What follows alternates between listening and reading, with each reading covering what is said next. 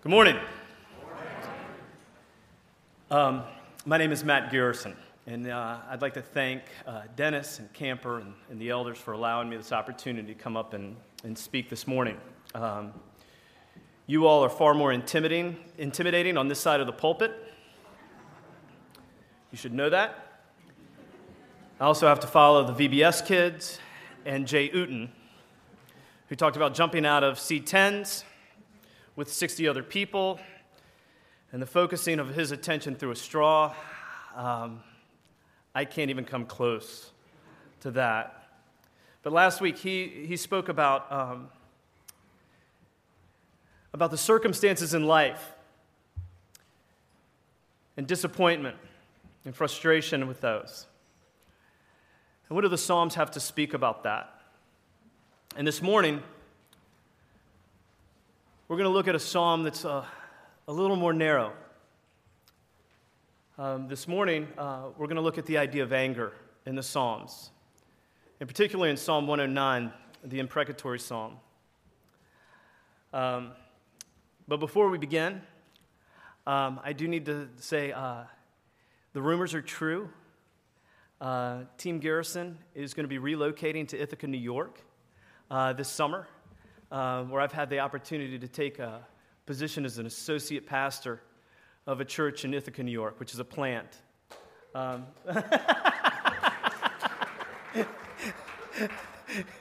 you from Ithaca? Yes? It's so funny because you tell people you're going to Ithaca, there's two responses. One is, it's really cold. And then it's people who've been there and they go, oh, it's a wonderful place, but it's cold. We're very fortunate, and we've wanted to tell people, but it's come about real fast, and so thank you for all the encouragement that people have given in the midst of that. This morning we are looking at Psalm 109, and as we read it, it will be shocking and arresting, the language that David uses.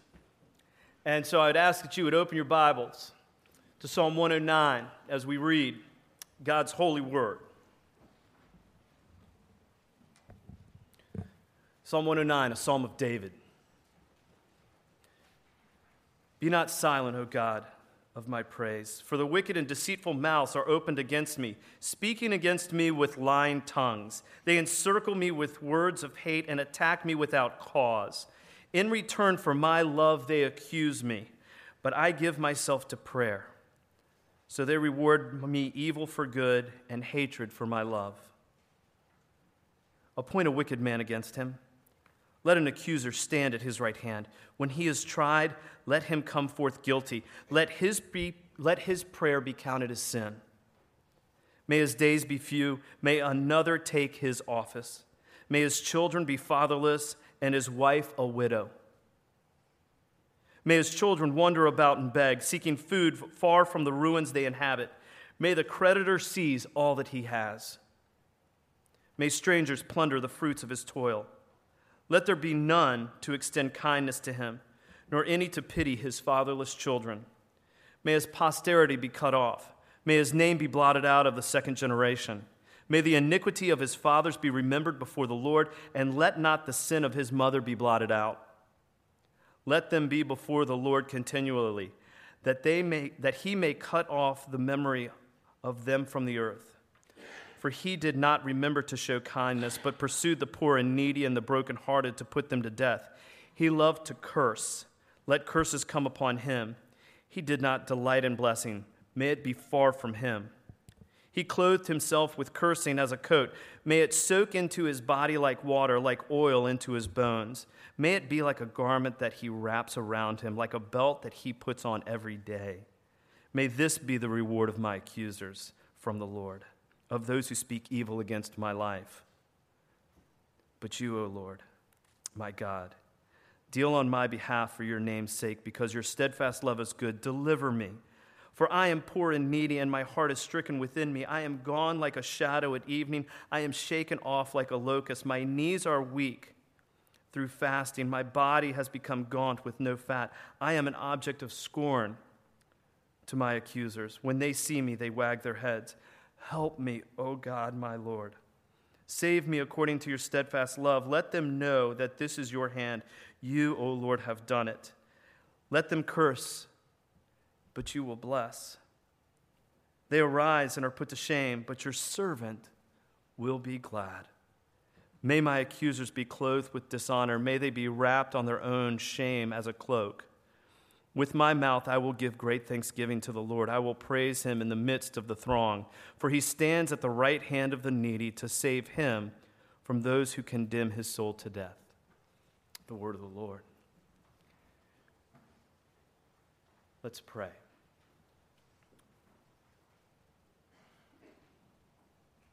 Father, as we come to your holy and good word, we're confronted with the parts of our lives that we don't know what to do with. We're confronted with things that we're uncomfortable with, things that we try and hide, things that we try and squelch, we dilute and freeze. But you, O Lord, are God over all things. So this morning, as we look into your word, we pray that you would illumine our eyes and our hearts to the truth of who we are in all honesty, and the goodness of who you are and what you have done. So this morning we pray that as we open your word, that you would be honored and glorified in it. Calm our fears and our nerves so that we might be able to say to you, be the glory. To you. It's in your name we pray. Amen. There's a lot of things that we don't talk about well in the church. We don't talk about singleness very well. We don't talk about addiction very well. We don't talk about sex very well. We don't talk about doubts very well in the church. Sometimes we don't talk about discipline very well. And we don't talk about anger very well. You see, as we look at this psalm, we're quite uncomfortable with it. Because I hear parents say to their kids, don't say hate. I hate broccoli. I hate school. Don't say hate. I've really become uncomfortable with that.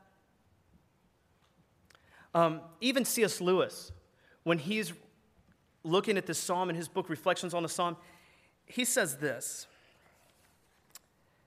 at the outset, I felt sure, and I feel sure still, that we must not either try to explain them away, these are the imprecatory psalms, or to yield for one moment to the idea that because it comes from the Bible, all this vindictive hatred must somehow be good and pious. We must face both facts squarely. The hatred is there, festering, gloating, undisguised. And we should also we should be wicked if we in any way condone or approved it, or worse still, used it to justify similar passions in ourselves. Only after these two admissions have been made can we safely proceed. This is tough. This is tough to read. But you know what? We've all experienced anger. Why?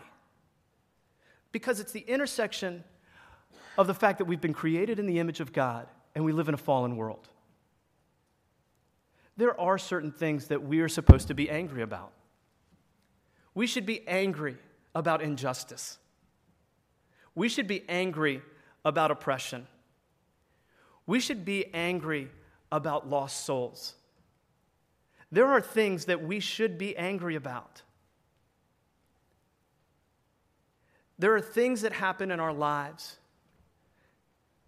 that seem senseless and make us angry.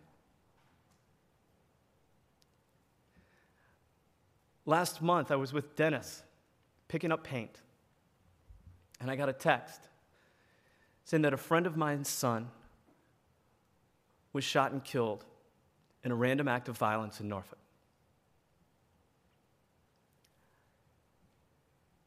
I didn't know how to process it. The only thing I felt was shock and anger. Is it okay to be angry at senseless violence? I hope so. I hope so. Now, how does this measure up with the idea that God is all love? Well, I submit to you that hate is not the opposite of love. In the words of the great theologians, the Lumineers, the opposite of love is indifference. It's not caring.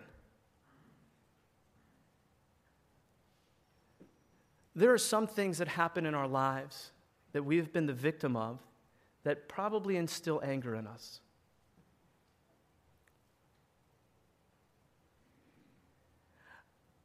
The question is not whether to have anger or not to have anger. The question is what do we do with our anger?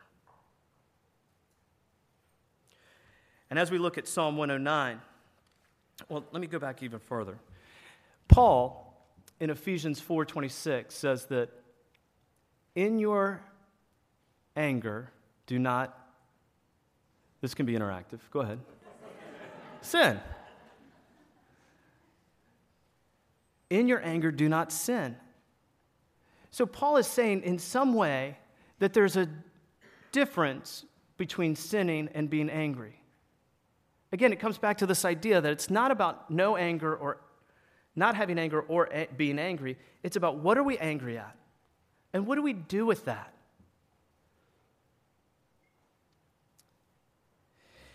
In this psalm, it's a psalm of David, and we're looking at what David does with his anger. In verse 4, in return for my love, they accuse me, but I give myself to prayer. First thing we notice is what does David do with his anger? He goes to the Lord with it. And then he goes off on a tirade, a great tirade. Another great theologian, Chevy Chase, in one of his seminal works, Christmas Vacation, is shortchanged by his boss. And at the end of the movie, he stands in his living room in front of all of his family after he's received his Jelly of the Month Club bonus for the year in replacement for the monetary bonus that he was expecting. And he boils inside and he says this, hey, if any of you are looking for a last-minute Christmas idea for me, I'd like Frank Shirley, my boss, right here, tonight.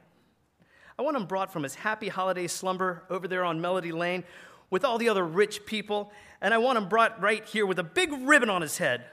And I can look him straight in the eye and I can tell him what a cheap, lying, no good, rotten, four-flushing, low-life, snake-licking, dirk-eating, inbred, overstuffed, ignorant, blood-sucking, dog-kissing, brainless, hopeless, heartless, bug-eyed, stiff-legged, spotty-lipped, worm-headed sack of monkey dung he is. Merry Christmas, where's the Tylenol?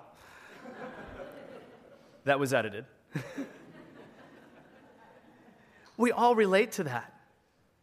We've all had a tirade where we wanted to go off like that. And that's exactly what David does.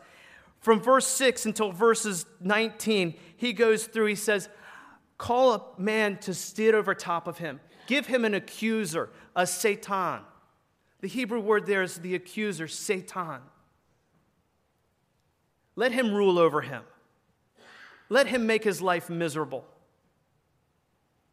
Make his parents miserable. Take away the next generation. I mean, David is so outraged. It's so deep within him that everything about him wants nothing but harm for his enemy at this time. And for this verses, from verses 6 to 19, he goes through all of those curses.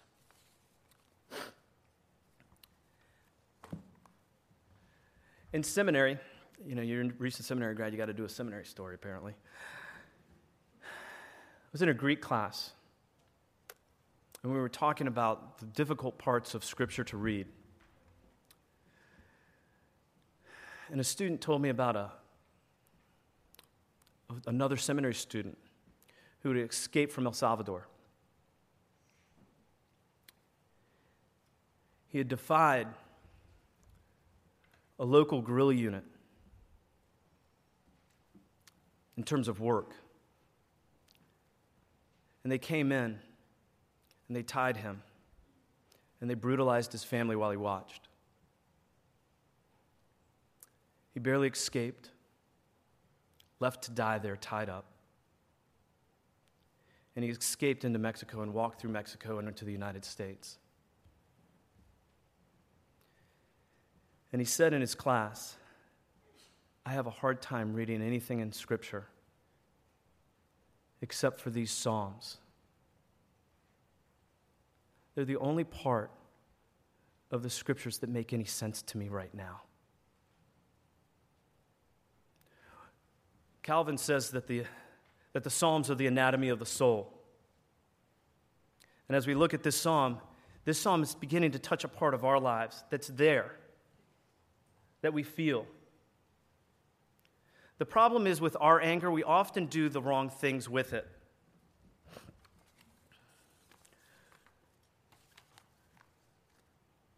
Dr. Mark Rubin wrote a book called The Angry Book. You can guess what it's about. But he gives a list of things that we do with our anger. We tend to put it down. We tend to bury it underneath. We take things that we should be angry about, justifiable anger, the ways in which we've been victimized, the ways in which we've been wronged, and we bury it. Or we put it off, we delay it. We think about it much later in life. We put it on to somebody else or something else. I may be angry at somebody at work for what they've done, but I go home and express my anger to my kids. We dilute it. We tend to make excuses for other people for it. We freeze it. We just take that and we freeze it and we become so hard that we don't feel anymore. Or we don't sleep, or we oversleep, or we bully, or we become saccharine sweet, or we overwork, or we overexercise. We sabotage ourselves, or we become cynical, and we laugh about it. All of those things, what Rubin says, make deposits into an anger slush fund that will eventually get cashed in. It's funny how all these things kind of come together. A few weeks ago, Dennis talked about the Count of Monte Cristo. That's a great example of anger and vengeance, eating somebody from the inside out. What do we do with our anger? Do we dilute it? Do we freeze it? Or, like David does here, do we go to the Lord with it? Sometimes we don't go to the Lord with it because we wonder the question, does God really care? Does God really care about justice? This has happened and it's wrong. Does God really care?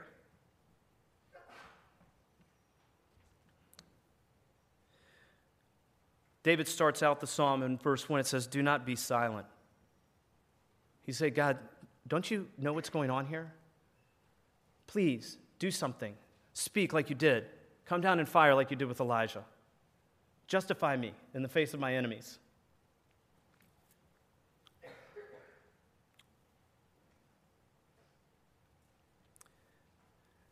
In verse 21, David asked the Lord to speak on behalf of his great name's sake. I understand why they drink now. One of my favorite theologians is a Croatian-born teacher at Yale named Miroslav Volf. He was raised in Osijek, Croatia, and was teaching when he was asked one time, could you love a Setnik? And a Setnik was a Serbian nationalist who destroyed Croatia during Miroslav's life. And he said two things. As a Croat, I could never. But as a follower of the crucified Messiah, I say yes. And he began an exploration of what forgiveness and God and identity look like in a book called Exclusion and Embrace. And what he said is completely profound. Because what he discovers is that God cares far more about justice than we do. When we don't believe that God cares about justice, we will take justice into our own hands. And this is what he writes in Exclusion and Embrace. One could object that it is not worthy of God to wield the sword. Is God not love, long-suffering, and all-powerful love? A counter-question could go something like this. Is it not a bit too arrogant to presume that our contemporary sensibilities about what is compatible with God's love are so much healthier than those of the people of God throughout the whole history of Judaism and Christianity? Recalling my arguments about the self-immunization of the evildoers, one could go further to argue that in a world of violence, it would not be worthy of God not to wield the sword. If God were not angry at injustice and deception and did not make the final end to violence, God would not be worthy of our worship. Here, however, I am less interested in arguing that God's violence is not unworthy of God, but in showing that it is beneficial to us.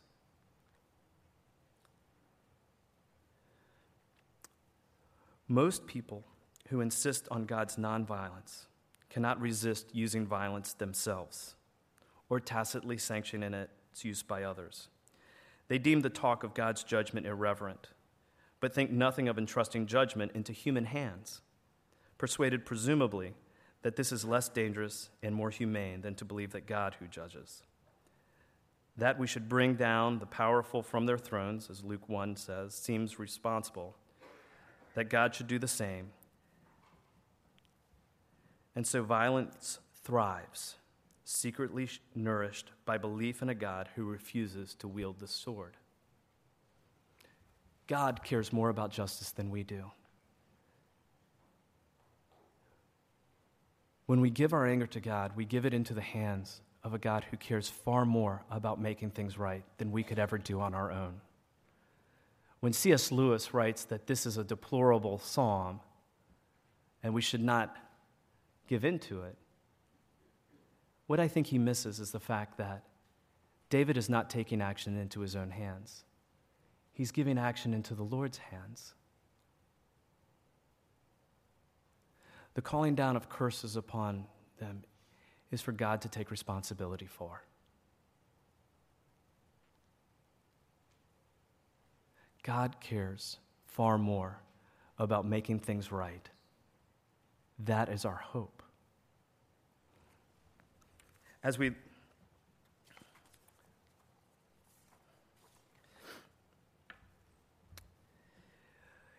He finally ends with saying that God is expected to act in a real and precise way. Help me, O Lord, saving me according to your steadfast love. Let them know that this is your hand, O Lord, that you have done this. Let them curse, but you will bless. They arise and are put to shame, but your servant will be glad.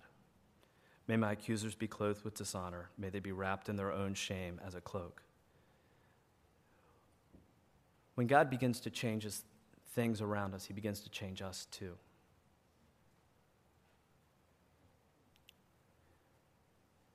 God frees us from our desire for vengeance when we give him our anger.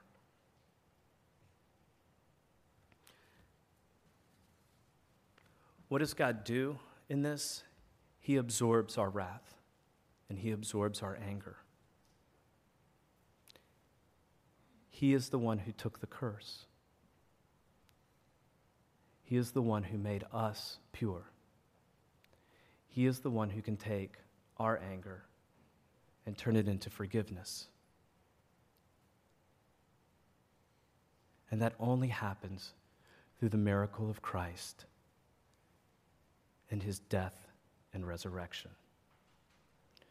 Paul says in Galatians 3, "For all who rely on the works of the law are under a curse, as it is written, 'Cursed be everyone who does not abide by all things written in the book of the law and do them.' Now it is evident that no one is justified before God by the law, for the righteous shall live by faith." But the law is not of faith, rather, the one who does them shall live by them. Christ redeemed us from the curse of the law by becoming a curse for us, for it is written, "Cursed is everyone who hanged on a tree," so that in Christ Jesus the blessing of Abraham might come to the Gentiles, so that we might receive the Spirit through faith. In calling down curses, in going to the Lord in anger,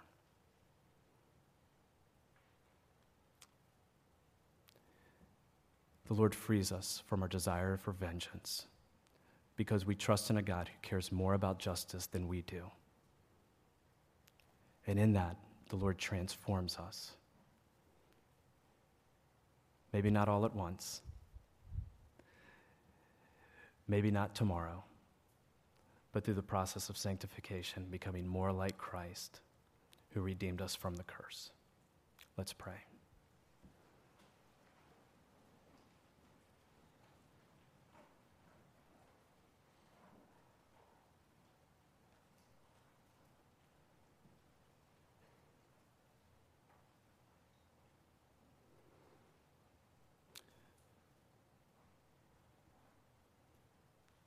Father, there are things in this world that make us angry. There are things in this world that are wrong.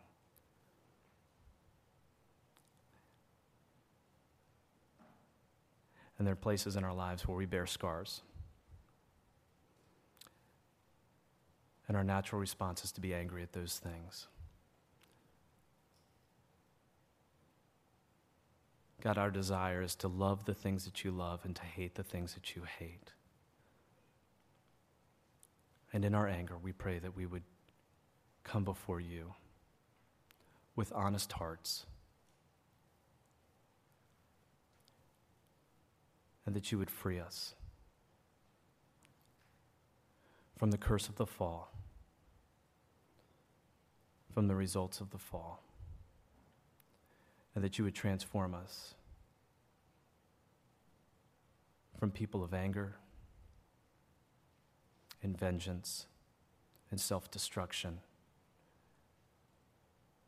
and turn us into people